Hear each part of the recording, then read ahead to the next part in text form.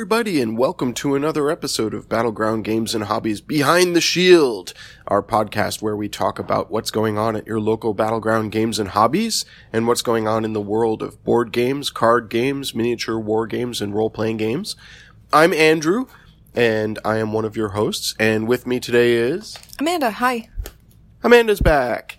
And excuse me if I sniffle a little bit, I am recovering from a cold, but I don't want to miss an episode, especially since we're having a lot of fun with this month. We decided that this month we're going to do recommendations for gift purchasing.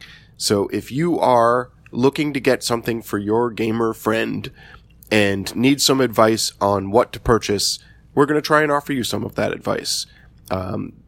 Last week, I talked about board games and how to make some board game recommendation purchases. I'm legit really annoyed that you did that without me. Yeah, I'm sorry.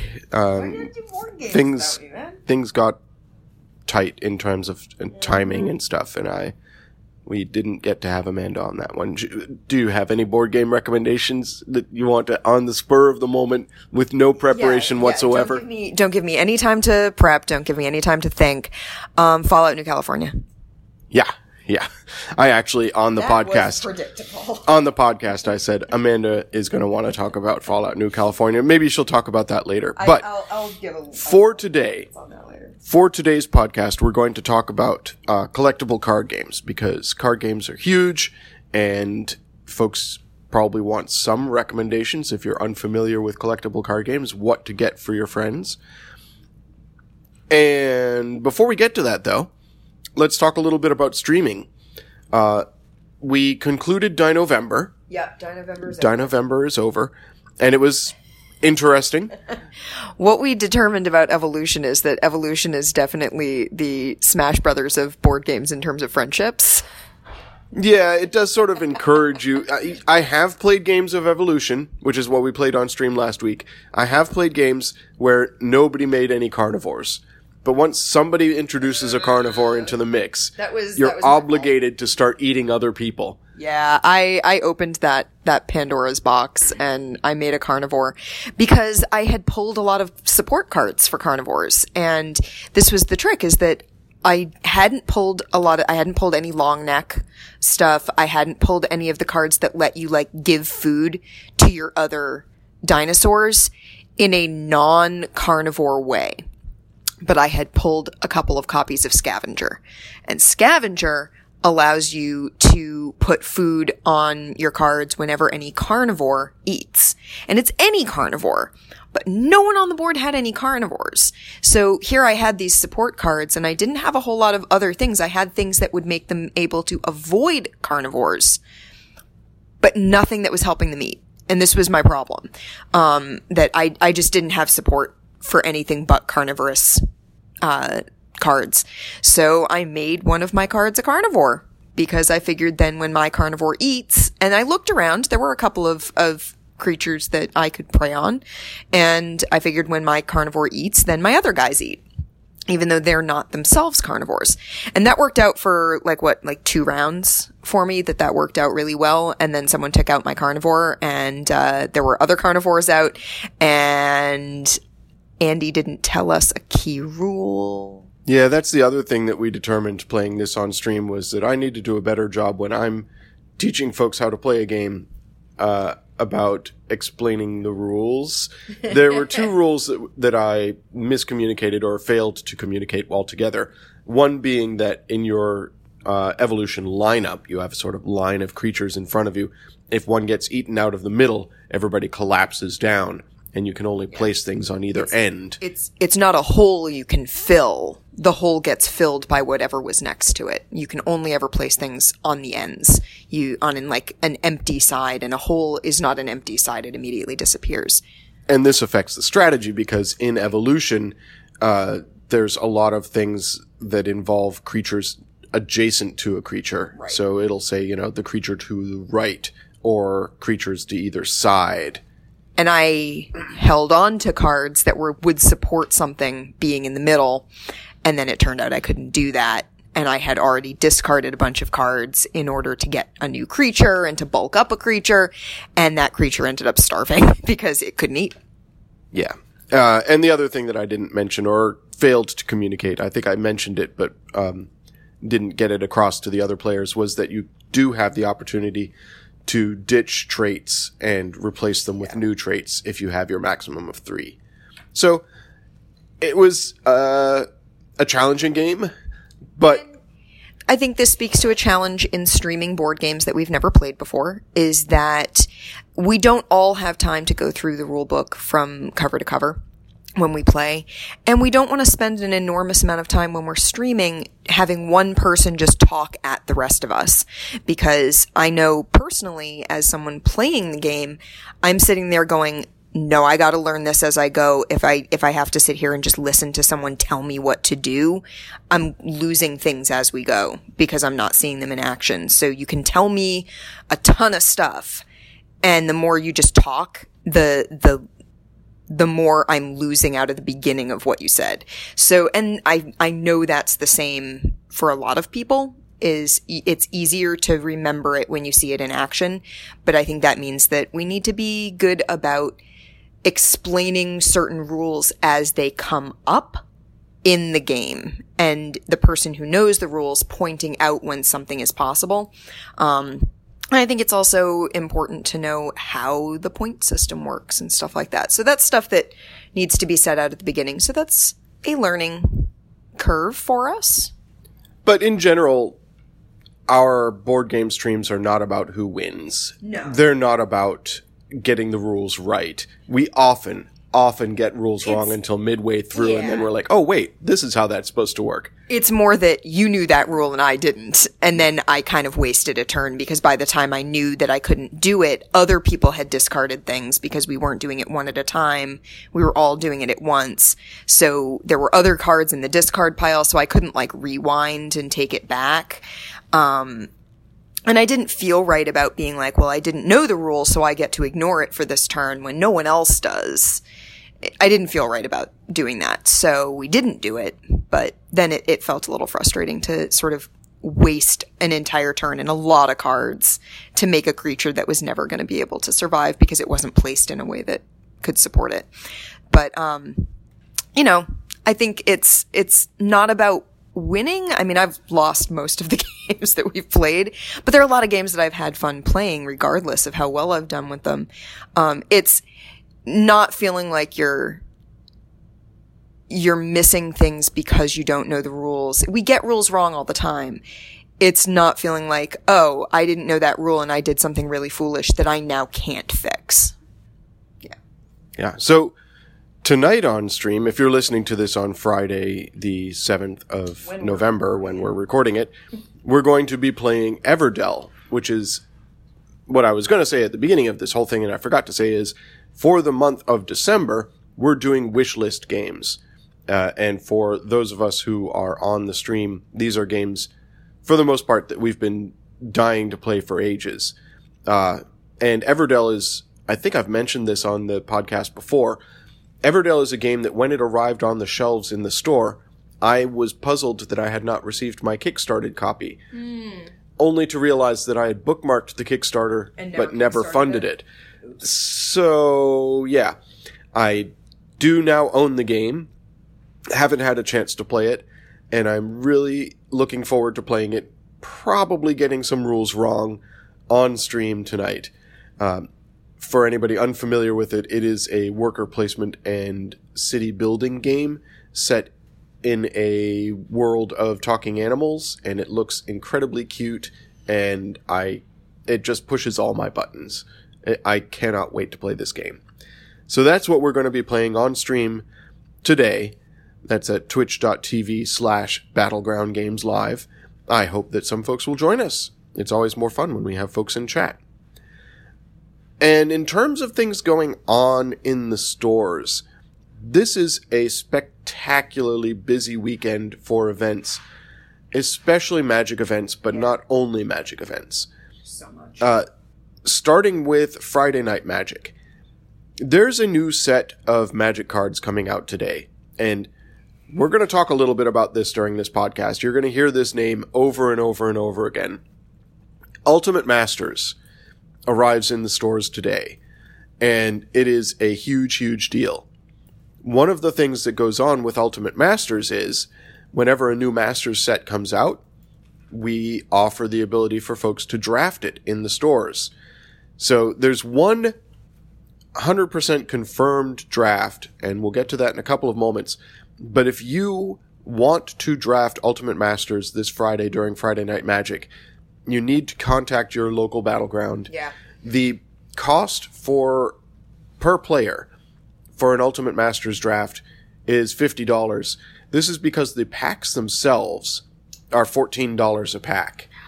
So, and yeah, there is value in those packs. There's a reason they're this expensive. They're nonsense. These packs are ridiculous. Yeah. The chances of opening a money card are pretty spectacular. And we'll talk more about that. But that's for Friday Night Magic. Ultimate Masters drafts are largely fill and fire, which means you have to get 8 people together. Yep. And you have to all pay in, and then the draft fires. If you don't have 8 people, there's not really any point in doing it. Yeah.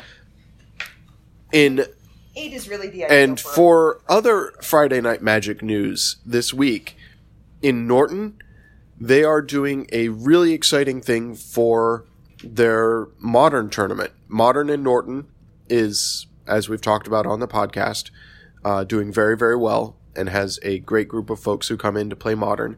And they offer some interesting prizes. Last week they did Modern for a playset of Moxes. Not the band Moxes. But still. Any Mox is a useful Mox. This week, for Modern, they're going to be using as prize support unopened Ultimate Masters box toppers. So the box toppers, for those unfamiliar with this, are for Ultimate Masters the buy a box promos. So if you buy a box of Ultimate Masters, inside that box, in a little blue sealed package, is a random card from among the mythics and rares. I think there's a couple of uncommons as well, that has extended art, so it looks different from the normal cards. It's exceptionally beautiful foil, of course. And some of these are $300 cards. Mm-hmm. Many of them are less. So for Modern, in the Norton location tonight, FNM, the prizes for Modern are going to be box toppers for Ultimate Masters boxes that we've opened to sell in the store, and we're holding the box toppers aside. So that's exciting. Then this weekend, there's pretty much something going on in every store. Well, definitely Saturday is spectacular in every store. So let's start in Norton. They have an Ultimate Masters sealed event that begins right when they open. Get there right at opening so that you can sign up for this Ultimate Masters sealed event. The cost of the event is $115. You get 6 packs of Ultimate Masters. Build yourself an Ultimate Masters sealed deck, and that is going to be a powerful deck.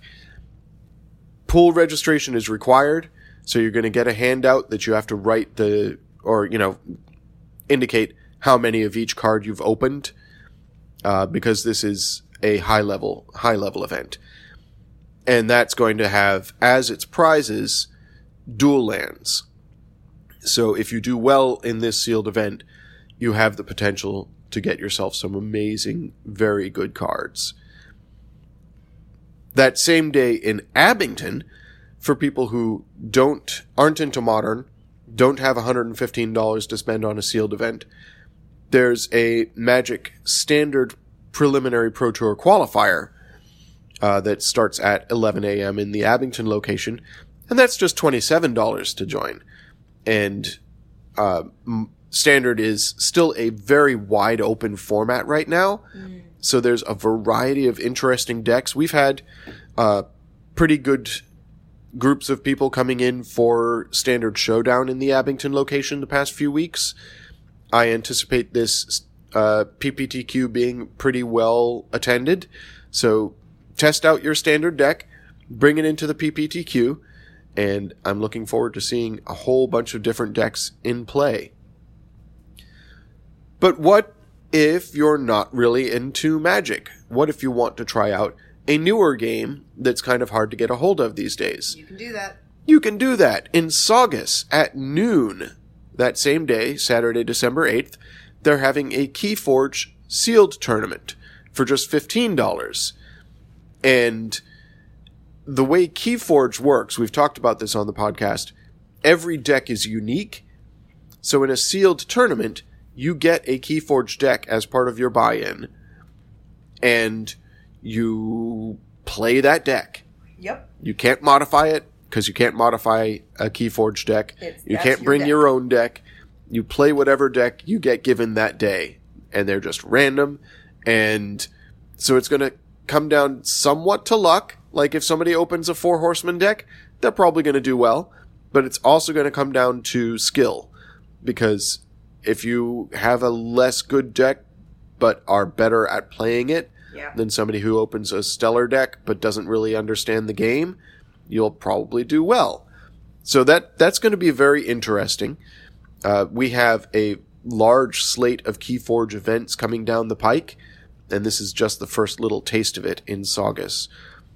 So that's, I think I said, that's at noon on December 8th in Saugus. That same day in Saugus, at 7 p.m., is that Ultimate Masters draft that I had mentioned earlier. That is the only scheduled Ultimate Masters draft that we have this weekend. So that's a lot going on the 8th. And then on the 9th, that's Sunday in Abington, we have the same Ultimate Masters sealed event that we had in Norton on the 8th. So again, it's $115, pool registration required, and a chance to win some dual lands. So pretty spectacular. We'll come back to Ultimate Masters in a few minutes. I just wanted to cover some of the other stuff that's going on. So let's talk about new releases in the stores. For some reason, this particular time of the year, we get a sudden massive influx of new releases. How weird. Yeah. How strange. How unexpected.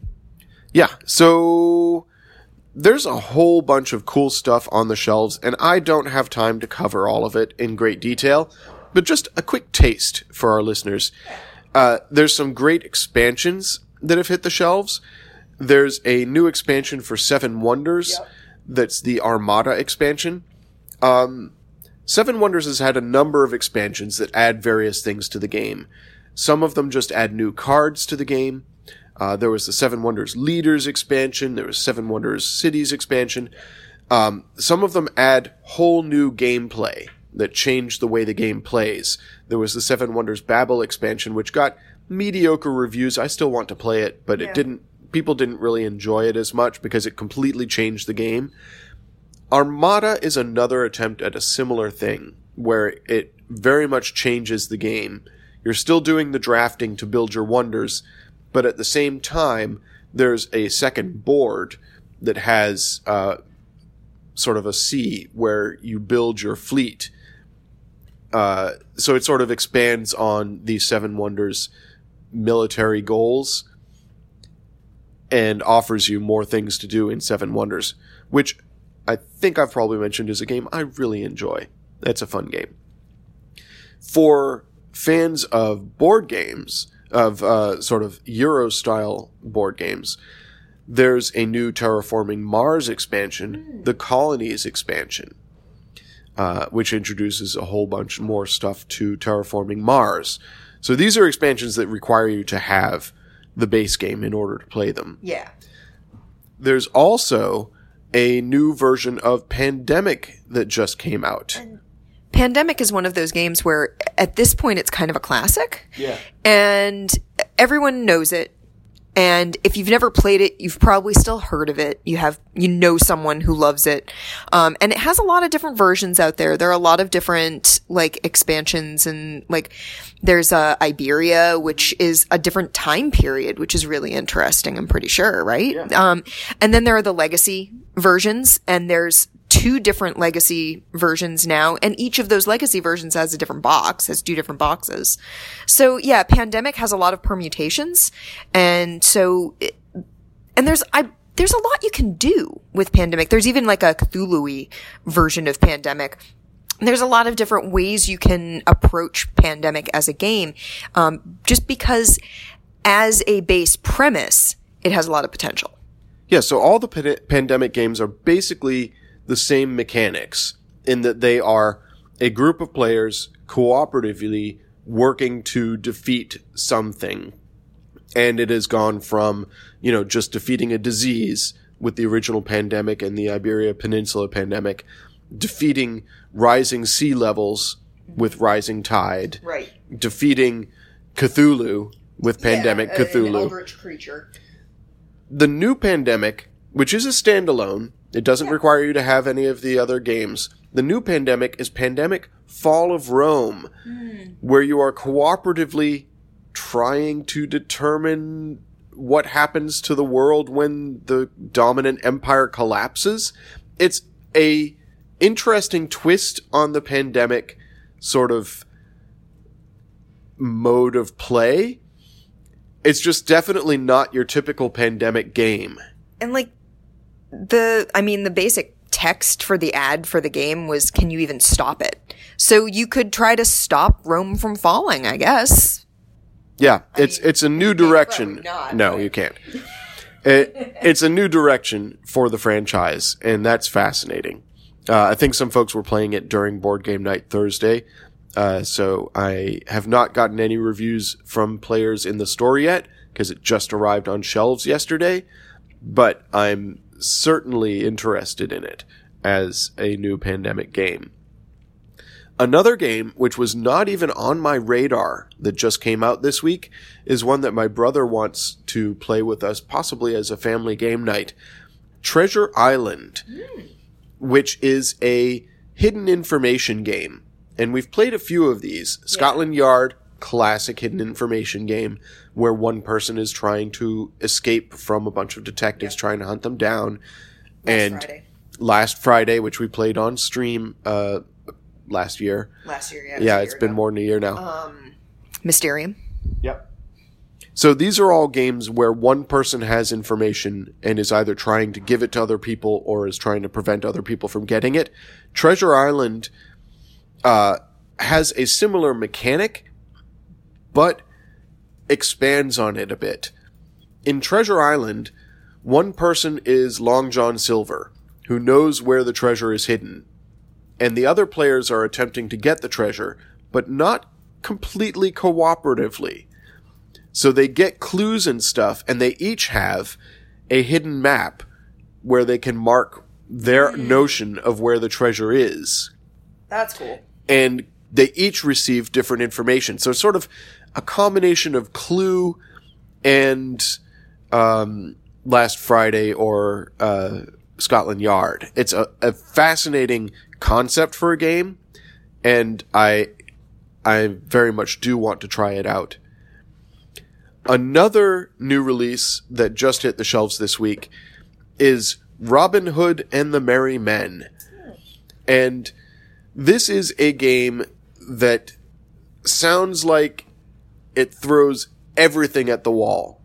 It is a semi-cooperative worker placement game that uses like every buzzword you hear in board game. Amanda, why don't you try and look it up and read the blurb on it? So by semi-cooperative, people will be familiar with mostly cooperative games that have a non-cooperative bit to them. Yeah. So people who played Battlestar Galactica or The Thing. There's a wide variety of these trader mechanic games that are semi-cooperative. Robin Hood and the Merry Men everybody is playing a member of the Band of Merry Men, but everybody has a separate sort of win con. Yeah. And just, it sounds interesting, but it also sounds like there is a lot going on in this game. So sort of Eurogamery, but it looks more like American. It looks like it's round based. It looks like that there's like an onslaught from the Sheriff of Nottingham, and you have to sort of fend him off 5 times. So you do have to work together against the game itself, but you also want to come out on top. You want to be the one who did the most to keep the Sheriff of Nottingham off your back. So yeah, that sounds like an interesting game, and I love this time of year. There's just so much coming out. And it does look like there are a lot of ways to do that. There's all sorts of like mini quests and objectives to be doing to gain points while you're also working towards the objective of fending off the Sheriff of Nottingham. So just not having touched it, not having played it, not having seen it, and just reading that basic description, I would assume that there's probably a balancing act between going off and doing great deeds and getting points that way, but also being a part of the, like, fight to fight off the sheriff. Because if you're not doing anything to help fight off the sheriff, you're not gaining points in that way. So you've got to be able to balance both. So that's interesting. I'm curious about that. Yeah, it's one of those games that, again, was not on my radar, but having, read the box and seen some stuff about it online, now I'm like, wow, there's a lot going on there, but I still want to try it out. And while we're on the subject of new releases, although this is not something that came out this week, Amanda did want to talk about Fallout New California, because this is an expansion that is very dear to Amanda's heart. You will recall, if you've been listening to this podcast for a while, that for Extra Life, Amanda painted up a set of the original Fallout board game from Fantasy Flight as one of the Extra Life prizes. This was the second set of Fallout, the board game that she had painted up, and we have played a fair amount of that game. And I touched on it briefly last week, but Amanda, tell us a little bit about what's in the expansion. So New California is interesting in that it's introducing both expanded stuff on the base game and brand new scenarios.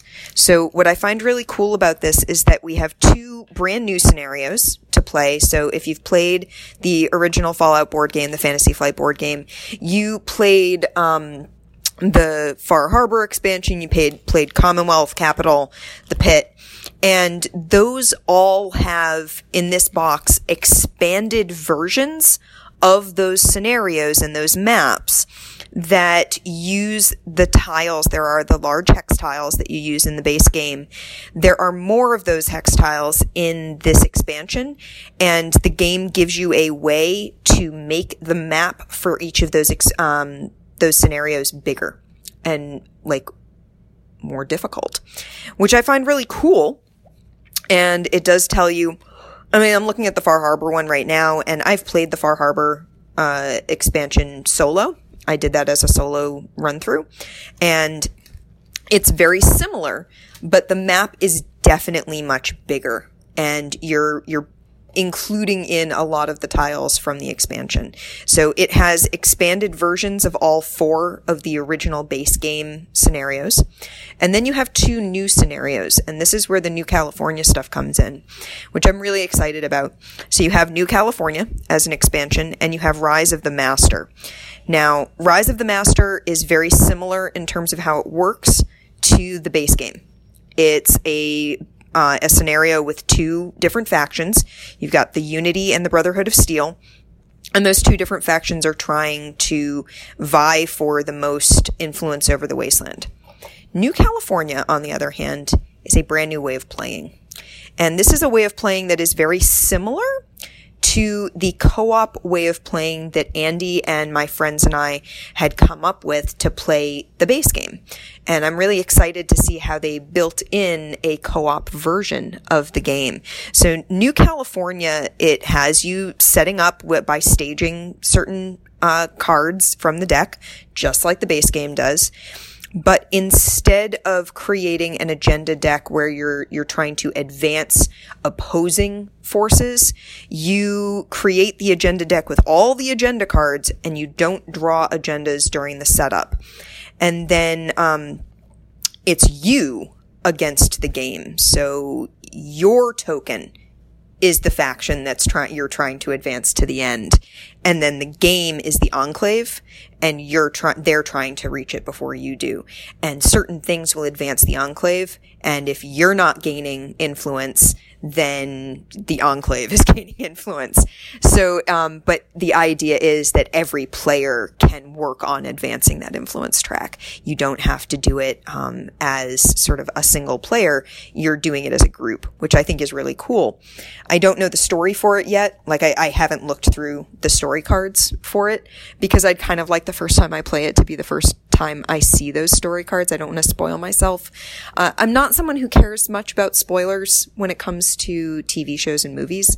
If I know what I'm in for when I get emotionally invested in something, then that's fine by me. But for a game like this, I don't want to be spoiled in terms of which decisions to make when it comes to a quest card. If the card is letting me pick two different paths, I want to be able to pick a path based on how I feel in the moment, not based on, I know what the story is doing. So while I do know that these are, Rise of the Master is obviously taken out of the earlier, Fallout games. I would guess that New California has also done that, just because it's West Coast based and the Fallout 1 and 2 were more West Coast. So I know that it's probably drawing off of that, and that's awesome. That's super.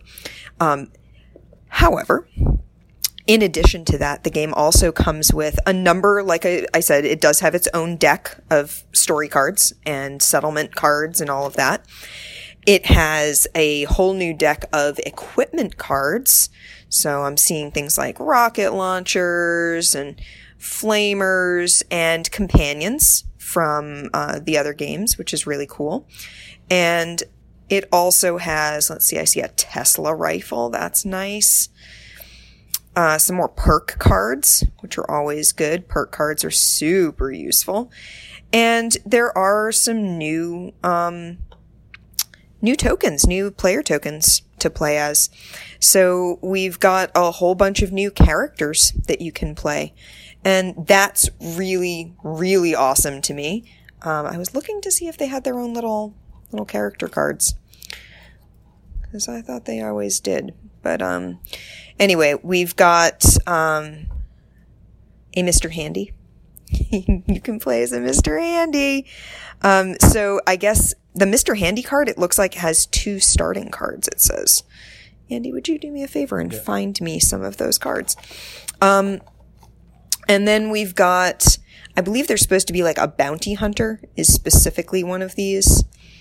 And then we've got I believe an NCR soldier and I believe, is there supposed to be an Enclave? Yeah. Suit of power armor. It's a fancy power armor. Yeah, it's advanced power armor. It's like Exo 1 type stuff. The helmet is more, streamlined and sleek as opposed to the, sort of bumpier helmets in, the, like, T60 and T45. So yeah, there's the Mr. Handy. Mr. Handy comes with Survivor Identity of Mr. Handy Robot, but also has modular exfoliating, or exoplating, sorry, which is a special armor that you get to have. So yeah, okay, there's a Caravan Merchant and a Lone Gunslinger. You find the other cards that have identity backs. So yeah, I just want to give you the specifics for what you get with each character. I hadn't pulled them out yet. So we have the NCR Ranger gets to start with a Wasteland map, which is nice. The Enclave Deserter gets the advanced power armor. The Lone Gunslinger gets a trusty sidearm. It looks like a Nuka Zapper. The Mr. Handy gets 2 cards, and then the Caravan Merchant gets Lady Butterheart, a companion Brahmin, which means that you start with some more caps, and you get to shop more. You get to do more trading and shopping. So yeah, new characters to play, and I would assume you could play these with the base game because the game comes with those expanded maps for the base game, so the game is built for you to be able to use these characters with those original quests. So yeah, I'm really happy with it. I love that it's come with new tiles. I love that it's come with ways to expand and make the original game more challenging or more interesting. And I love that it has the co-op rules. The co-op rules are written in the little rule book and also has a quick reference guide on the back of the New California quest. So it has cooperative play quick reference, which I think is very cool. So I'm excited to try out that co-op mode. It's definitely something I'm looking forward to. I'm hoping to play this on my birthday, which is coming up. Last year I did an all-day game stream for my birthday. I'm hoping to do something similar this year. There was a joke that we would do 40 for 40 because I'm turning 40 this year. I'm not going to be able to. I doubt I'll get 40 games in even over the course of a weekend, but we're going to play a whole bunch of different things. So that will be coming up closer to Christmas, like the weekend before Christmas. So yeah, I'm just really excited about New California, and I really just wanted to talk a little bit about what's in the box and what it's got and what makes it special. So those are just some quick highlights of some of the things that came out this week. There's a lot more on the shelves. I highly recommend you come on in, check out the shelves, see if there's anything that appeals to you. In the meantime, I think we're going to take a short break. Yep. Get yourselves a drink or a snack. When we return, we're going to do our holiday gift guide for card games. And there's a lot to talk about, so stay tuned. We'll be right back.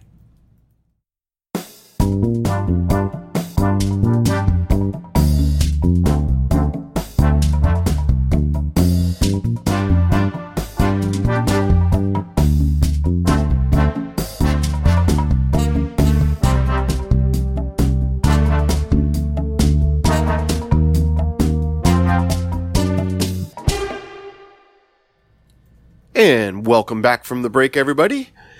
We are in the second half of the program, and now we wanted to talk about what recommendations we have for you if you are planning to purchase some card game gifts for your gift recipient this year. And to start out with, there's a couple of things I wanted to say about card games. The first is something that we're going to say in probably every one of these episodes, which is know your recipient. It's essential that you know what kind of game they're into before you go buying them games as gifts. Especially with card games. Because if you have somebody who plays Yu-Gi-Oh! And you buy them Magic cards, that's not gonna go great. That's not really gonna help them much. No. And it's probably worth asking someone that you know what games they're into.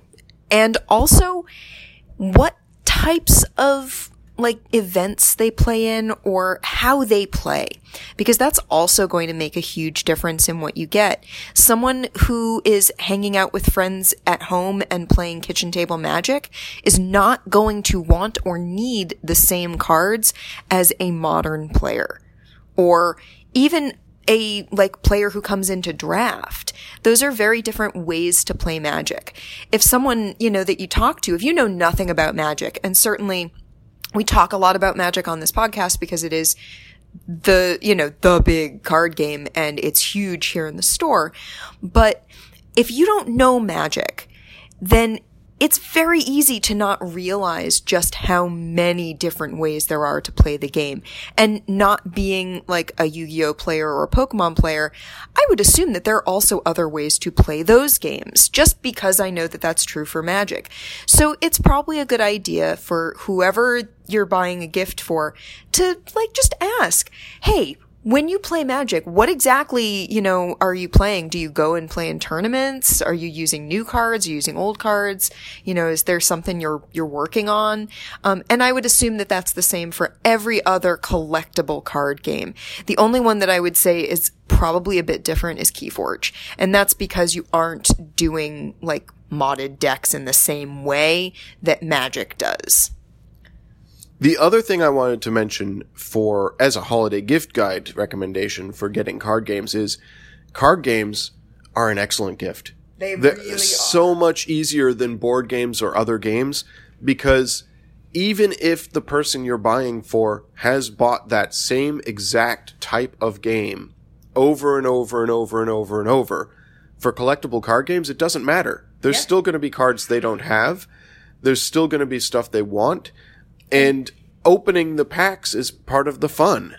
And even if they do own a copy of that card, at least in Magic, playsets are a thing. And you could be giving them a pack that has that last card that they needed for the playset that goes in their deck. Or you could, give them that card that they needed to complete their cube. There's so many ways to, go in on card games in a way that won't break the bank, but that also will be a lot of fun for the person that you're giving it to. And let's face it, Magic packs and other card packs make really great stocking stuffers specifically. I guarantee you there will be packs of Magic in Andy's stocking this year, and I am almost 100% certain that there will probably be some in mine as well. It tends to happen. Because that happens every year. Yeah, it does. Yeah. What did we do? We did boosters last year, for each other. Which was awesome, because we never really got a chance to play. No. But yeah. Was it fun to Those are great cards. So yeah, it's hard to buy something that they don't really want if you're buying in the right type of set for them. So just ask. Ask the person that you're buying for. You don't have to tell them, I'm going to buy you boosters of this set. But just ask, what sorts of things are you playing these days? Are you playing the same deck you've been playing? Are you playing with friends? Are you playing in tournaments? What sorts of things are you doing? Because then even if you don't know what that means in terms of what to buy, when you go into a store, when you come into Battleground and you walk up to the counter and say, hey, so a friend of mine or my kid or, whatever is looking to put together what they said it was a cube, or they're doing this type of deck.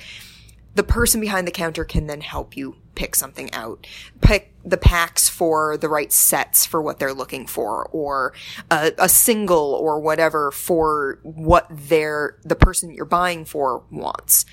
But if you know what they're doing, the person who works here can help you make that matter. Yeah. So, yeah, just ask. That's important. Another thing to know, and this is where we'll help you out here in this podcast, is what is current. So, most card games, and certainly the ones that we'll be talking about today, all run on sort of a cycle. New stuff comes out, old stuff becomes less relevant as new stuff arrives on the shelves. And as a gift giver, if you don't know as much about that particular card game as the person you're buying for, there's the possibility of getting stuff that they already own, or, older stuff that they don't need anymore. So if you're buying packs as stocking stuffers or whatever, I would generally recommend, and this is not 100% accurate, but generally get the newest sets that are available. And I'll tell you specifically what those are. In the case of Pokemon, which is, one of the big card games that we have around these days, there's Lost Thunder, which just came out a couple weeks ago, or maybe a month ago. It's been out for a little while, but it's not super old yet. In Yu-Gi-Oh!, Hidden Summoners just came out in November, so that's the newest set in Yu-Gi-Oh! In Keyforge, well, the whole game just came out for the first time like a couple weeks ago, so everything is new. Anything you get for Keyforge will make a Keyforge player happy. Yeah, if you can actually get your hands on Keyforge, it's hard to find it in stores even. We have some now, in I believe all 3 locations. So now's your chance, if you're listening to this on Friday, to get some Keyforge for your friends before it disappears again. And in Magic, the most recent of the regular sets is Guilds of Ravnica. So if you come into the store and you say, I want some Guilds of Ravnica, you're getting the most current set for your recipients.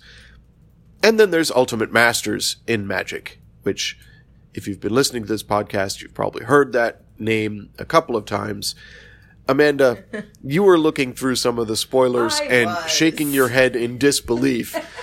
Did you want to share with our listeners why Ultimate Masters is perhaps the most, unbelievable set of Magic ever, and why these packs are $14 a pack? Where do I even start? How do I begin here? I could begin with the box toppers. Sure. Let's start there. Let's begin with the nonsense. So, as we mentioned, we mentioned the box toppers earlier. The box toppers are sort of the buy a box promo, but instead of everyone getting the same buy a box promo that sort of comes in a card sleeve taped to the box, you're gonna get a card in a sealed pack inside the box. These come pre-packed with the boxes, and they're random. They're not the same card with everything, so it's not like every single person is getting a Demonic Tutor. No, but you could. You could get a Demonic Tutor. You know what else you could get? Andy, you know what else you can get? Could you get some Eldrazi? You could. You could do that.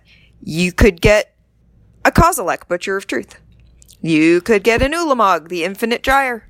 Or you could get Emrakul. You can also get a Karn. Karn Liberated is in there. Snapcaster's in there. Lily of the Veil is in there. Bitter Blossom. There's so much nonsense that you could get as a box topper. And it looks like there's sort of a bunch for each color. Not as much for blue as for some of the other colors, but one of them is Snapcaster and the other is Temporal Manipulation.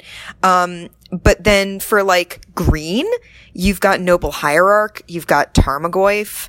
Then there's a bunch of multicolored ones that look really good. You've got Sigarda, the non-melody Sigarda, the actual regular Sigarda. You've got a bunch of lands here. You've got Urborg. You've got Caracas, Cavern of Souls. Cavern of Souls is always useful. There's so many good cards just in the box toppers. You're gonna get one of these if you get a box. If you open a box of these, you will get one of these amazing cards.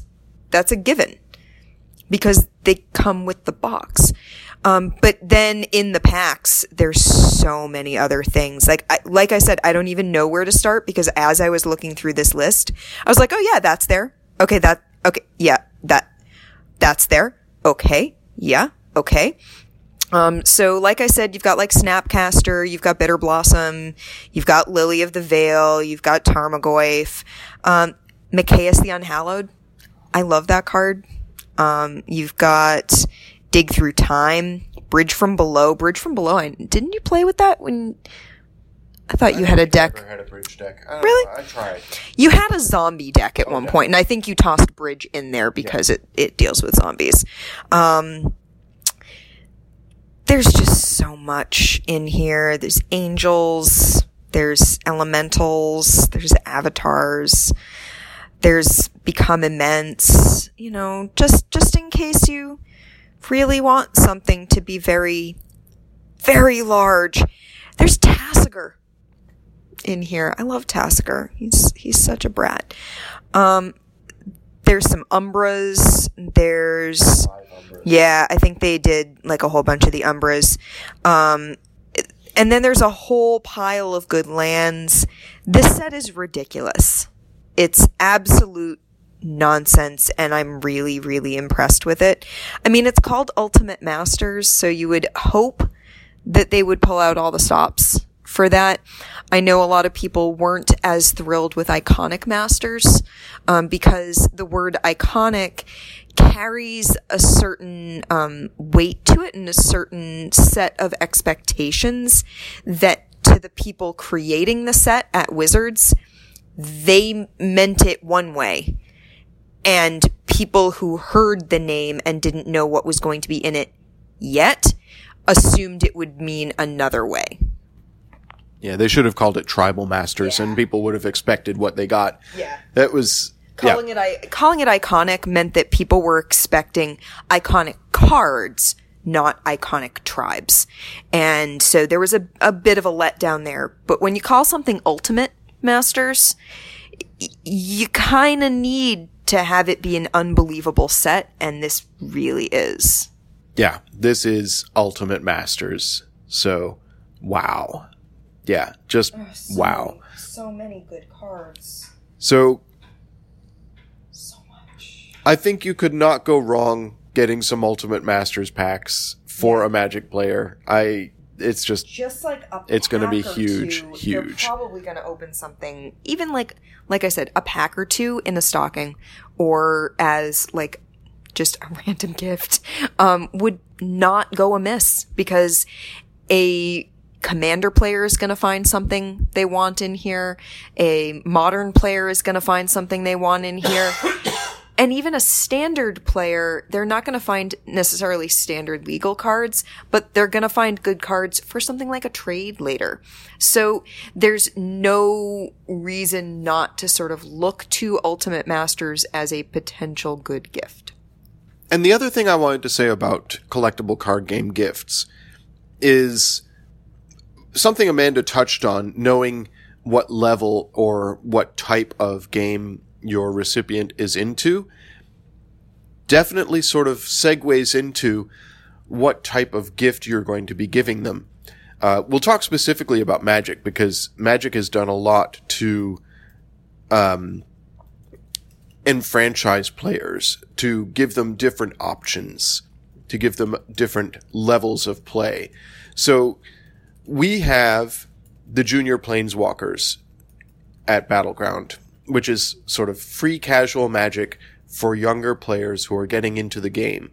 If you are giving gifts to somebody who's brand new to Magic, what do you get for them? Well, they are the Planeswalker decks, which are fully built, standard legal 60-card decks that have a Planeswalker, which is a type of Magic card that's always fun to play with, and have at least one card in that deck that helps you tutor for your Planeswalker. Which is good. So you have more chances to play with it. So those are a great starting set. They just released a new product called the Spellslinger decks, which are it's sort of like the dual decks, but less hardcore. Yeah. The dual decks are a product that Wizards has had for ages, that are two decks very, very well balanced against each other. And they're sort of kitchen table decks. They're not, modern staple cards. They're not standard legal. They're good decks for learning some of the older mechanics for Magic and playing competitive games with a friend. And they're going to introduce you to how colors interact together. Not all, but many of the dual decks are two-color decks. Not all of them are, but a number of them are. But even still, if you're not playing a two-color deck, you're going to be playing against a different color. And so that gives you an idea of how the colors interact against each other, because they're built to be balanced. You're not sitting down with someone who picked a random color. You're sitting down with someone who's picking a deck that was chosen to go against the deck that you're playing against. So that also gives you a good practice for how to answer a color that you might have otherwise struggled with. Yeah, I really enjoy those decks, and I think they're, if you're not immediately taking them apart, they're a great way to get a product that you can just sit down with and play. And these Spellslinger decks are in that mold, but intended for new players. So they're sort of like the equivalent of a meld between the dual decks and the Planeswalker decks. They're a perfect starting point because they'll teach you a lot about how Magic plays. This is something Magic has done for ages, and it's a little bit silly, but they actually have rules for playing your first game with them without shuffling them, so that you're introduced to the mechanics in a particular order, and then you can just shuffle them and play them after that. Which does remind me of that How to Learn How to Play Magic set that was released ages and ages ago with the Beefy Blue Beatdown deck. Yeah, I actually have a copy of that somewhere. I've never opened it. Anyways, so those are good starting things you can get. Exclusive to Battleground, we have the standard 1,000 count boxes, which, if you come in and ask, they should be in all 3 locations. This is something we actually build in-house. It's 1,000 cards, all legal in standard format, which is the most recent cards, all just sort of random, but 1,000 cards and at least 15 rare or mythic or foil cards in that box. So it's not, super desirable cards, but it's a great way to get an instant collection and start building. When Amanda and I got back into Magic, we bought one of these boxes, and it definitely helps you get an idea of what's available for you to buy. And it's just a fun thing to go through. So those are something you can get to start out for new Magic players. There's just a lot of options, so I'd say, and this is what I said last week, your biggest resource is us, the employees, not Amanda, because she's not an employee, but me and anybody else who is behind the counter. We are the people who are here to help you out. We are the people who know the games. Come on in and ask us, and we will be able to help you with recommendations. But I hope this podcast has been helpful for you. And again, I'm going to reiterate what I said at the end of last week's podcast and what I think I'll probably say for the remainder of this month, which is the biggest gift that you can give to your game-playing friend is playing a game with them. Yeah, sit down, play a game. Even if you've never played Magic before, if you know someone who really wants to get into the game and they don't have anyone to play with yet, or they're nervous about coming into the store and playing in a tournament or even a casual event, sit down and play a practice game with them. Learn how to play it together. Or if they've just gotten a new board game, make some time one day to sit down and play it together. Because the greatest gift is the gift giver. So, yeah, and the game itself. So, yeah, have fun, everybody. I hope this episode was helpful to you, and we'll be back again next week with more game recommendations for the season. Thanks for listening, everybody. Thanks, bye.